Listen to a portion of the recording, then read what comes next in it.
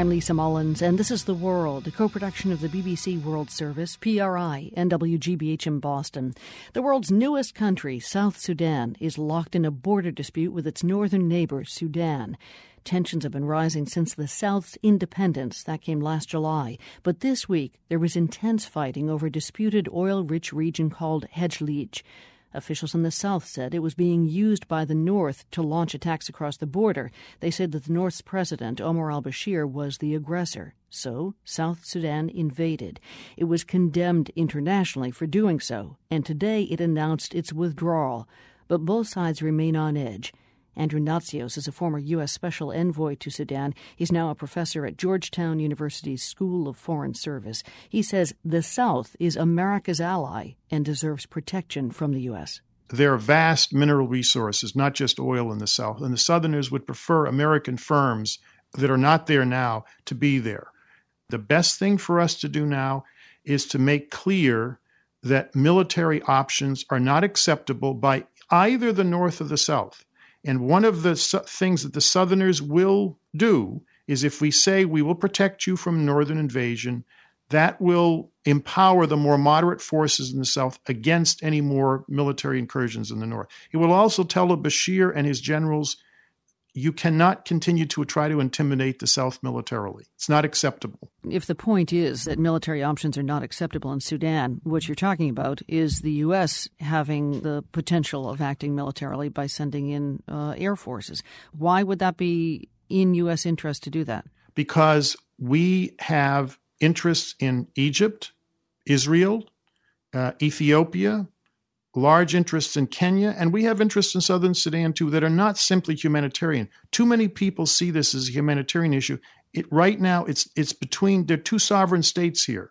So you think now the only option is air cover, providing air cover? I do. It's going to stabilize the situation. I don't see other options available. I've been trying to find, because my first choice is a diplomatic solution to this.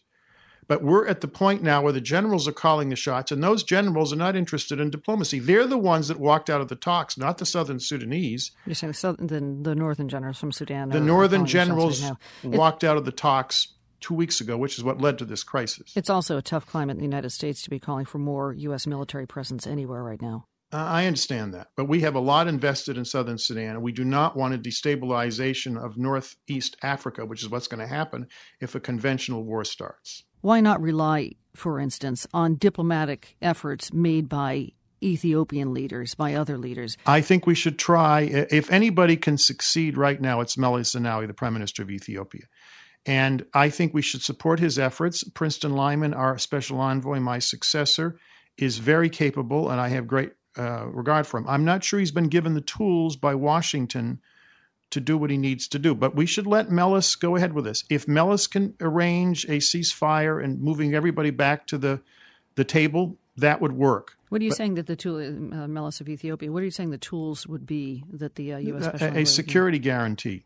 Does the United States have a tool to the extent that it has influence in the International Criminal Court? Does it have a tool in trying to get Omar al-Bashir arrested, apprehended, since he has been indicted by the ICC and he remains a free man? Well, one, I thought the indictment was a very bad idea because Bashir was thinking of retiring in 2006 and not running for re-election. And once that indictment took place, he basically privately told people he'll never retire because he has no intention of ever going on trial. Now, I'm not debating whether or not they're guilty. I think they are guilty. But the question is whether we want justice or we want peace. And I frankly think right now we should be focused on peace as the first requirement. I wonder if we're letting South Sudan, this now independent country, off the hook here. There is fault on both sides, is there not? There is fault on both sides, but it is not equal.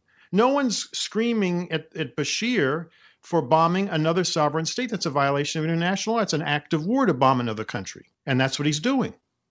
Andrew Natsios is a professor at Georgetown University's School of Foreign Service and the author of a new book entitled Sudan, South Sudan, and Darfur, What Everyone Needs to Know. Thanks a lot. Thank you.